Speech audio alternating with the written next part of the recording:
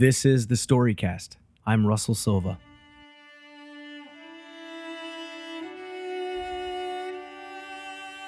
We are mortal. The very essence of life itself means that life eventually goes away.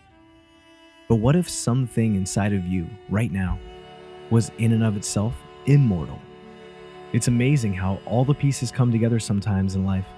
All of those interlocking chains and dominoes that create a butterfly effect that evolves into something entirely beautiful. And there was something growing inside of Henrietta Lacks that would save the lives of humankind. And it just might be your saving grace someday. Henrietta Lacks is immortal, and her story all starts and ends with a little good old-fashioned reproduction. In 1860, a tobacco plantation owner in Virginia named Benjamin Lacks took a black mistress from among his slaves.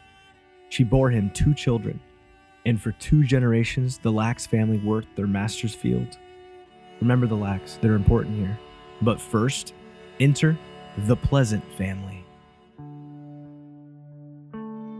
She was born Loretta Pleasant on August 1st, 1920, to African-American parents Eliza and Johnny of Roanoke, Virginia. When she was just 4 years old, her mother passed away as she was giving birth to her 10th child. The widower, Johnny Pleasant, then distributed his house full of children to relatives throughout Virginia, but not before Loretta's many siblings would decide on a nickname for her before they all went their separate ways in life. Loretta would be Henny, or Henrietta. So, Henrietta Pleasant ended up in her grandfather's log cabin that had once served as the plantation's slave quarters for the Lacks family just a generation before. She shared a room with her distant cousin, 9-year-old David Day Lacks, 4 years her senior, and set out to start a new life with a new family, working the tobacco fields from a young age. The same fields slaving away that so many of her ancestors who came before her. Cutting the stalk, pulling the leaves, bagging the harvest. The same now as it had been before.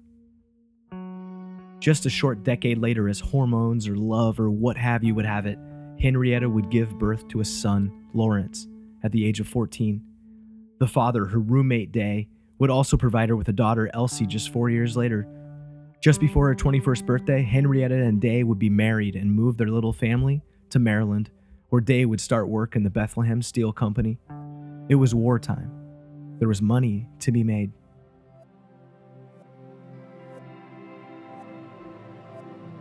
There in Maryland, Henrietta and Day would have 3 more bundles of joy: Sonny, Deborah, and Joseph.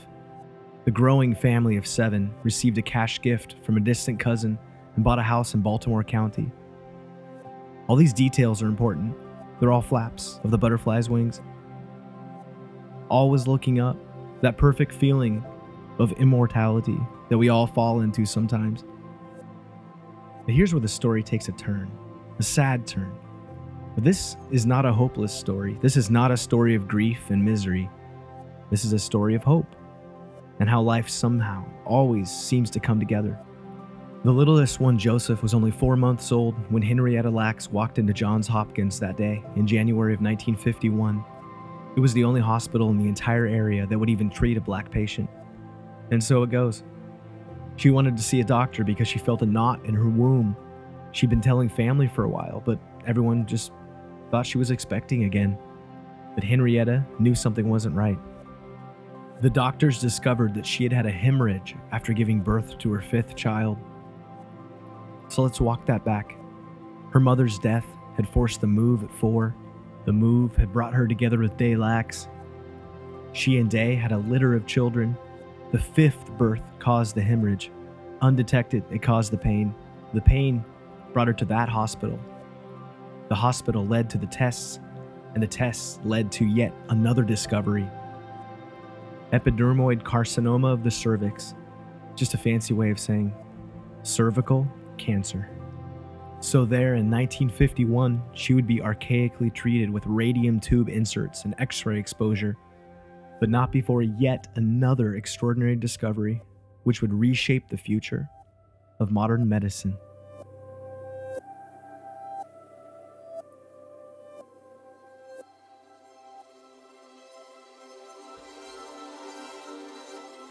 A sample of the cancerous cells had been biopsied and harvested from Henrietta's cervix and given to a lead Johns Hopkins cancer researcher right down the hall, George Otto Guy. Guy's life work had been focused on the human cell, the basic building block he was convinced that held the key to curing cancer. For 20 years, he'd been trying to grow human cells in test tubes. Now, two divergent things happened almost simultaneously for the beautiful cells that made up Henrietta Lacks. Just a few months later, she would be admitted to the hospital for severe abdominal pain during a routine follow-up. At the age of 31, Henrietta would pass away, with an autopsy showing the cancer having metastasized throughout her entire body. Concurrently, the cancer researcher Guy was observing over and over again that Henrietta's biopsied cells from the original mass would oddly keep reproducing at a high rate and not die off within a matter of days as other cancer cells. All other cancer research had been bogged down by lab workers spending most of their time and effort just trying to keep cells alive. But Henrietta's cells, they were different. They could divide an unlimited number of times in an ideal lab setting environment. The very cancer cells that killed Henrietta Lacks refused to die. They were immortal.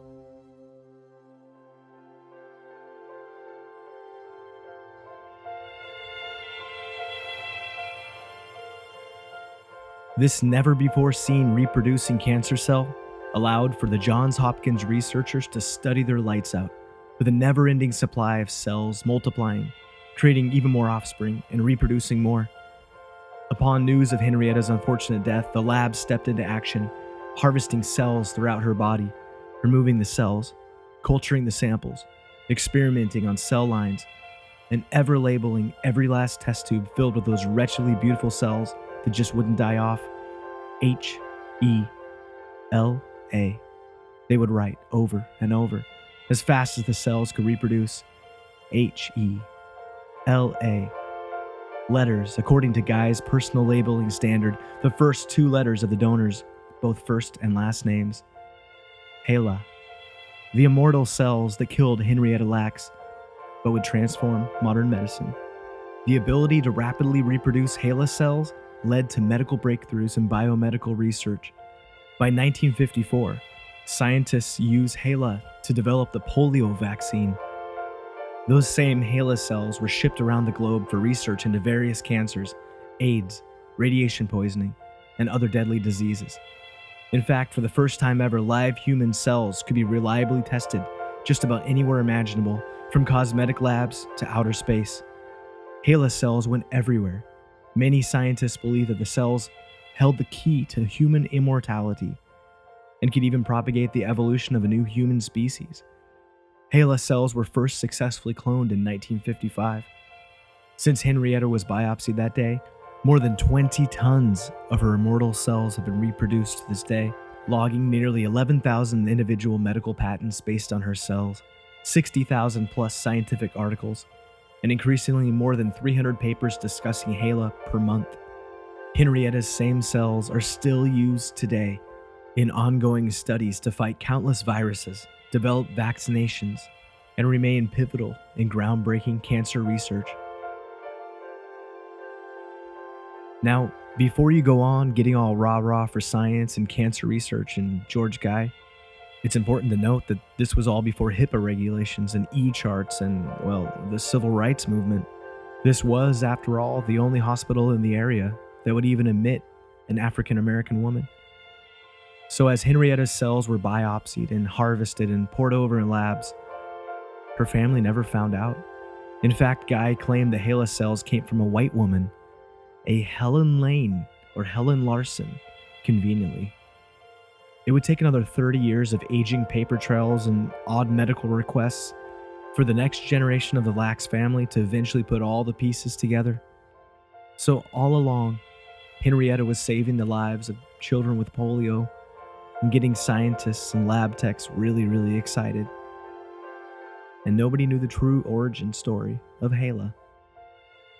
4 letters. HeLa.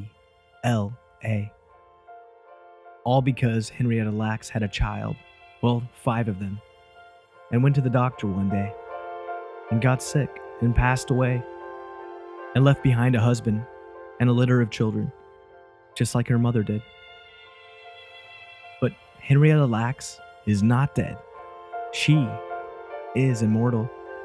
Her very cells have saved countless lives, and if even just for a bit, she might make you immortal one day too. In 1951, Henrietta Lacks was buried at an unknown location in the Lacks family cemetery, just off of Lackstown Road in Clover, Virginia.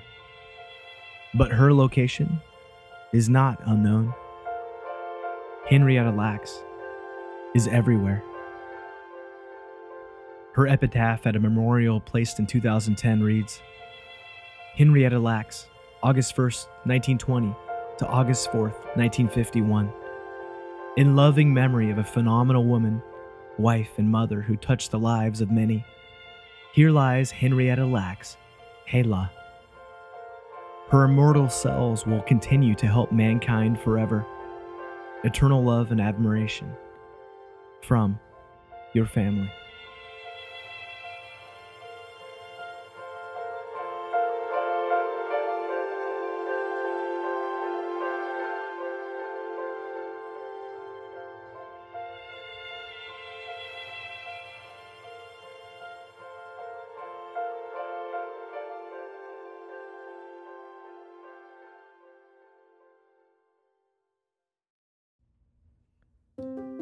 The Storycast was written and produced by myself. I tweet at Russell Silva. Today's show was entirely scored with incredible music by the talented Scott Holmes. If you want to learn more about Henrietta Lacks, check out The Way of All Flesh, a documentary by the BBC, 1997, or read The Immortal Life of Henrietta Lacks by Rebecca Skloot, 2010. And if you like what you hear here, please head over to iTunes and leave this podcast a quick review. If you're out there, I'd love to hear from you.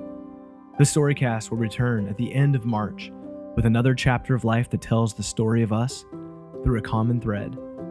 So until next time, think, feel, and wonder a little bit more.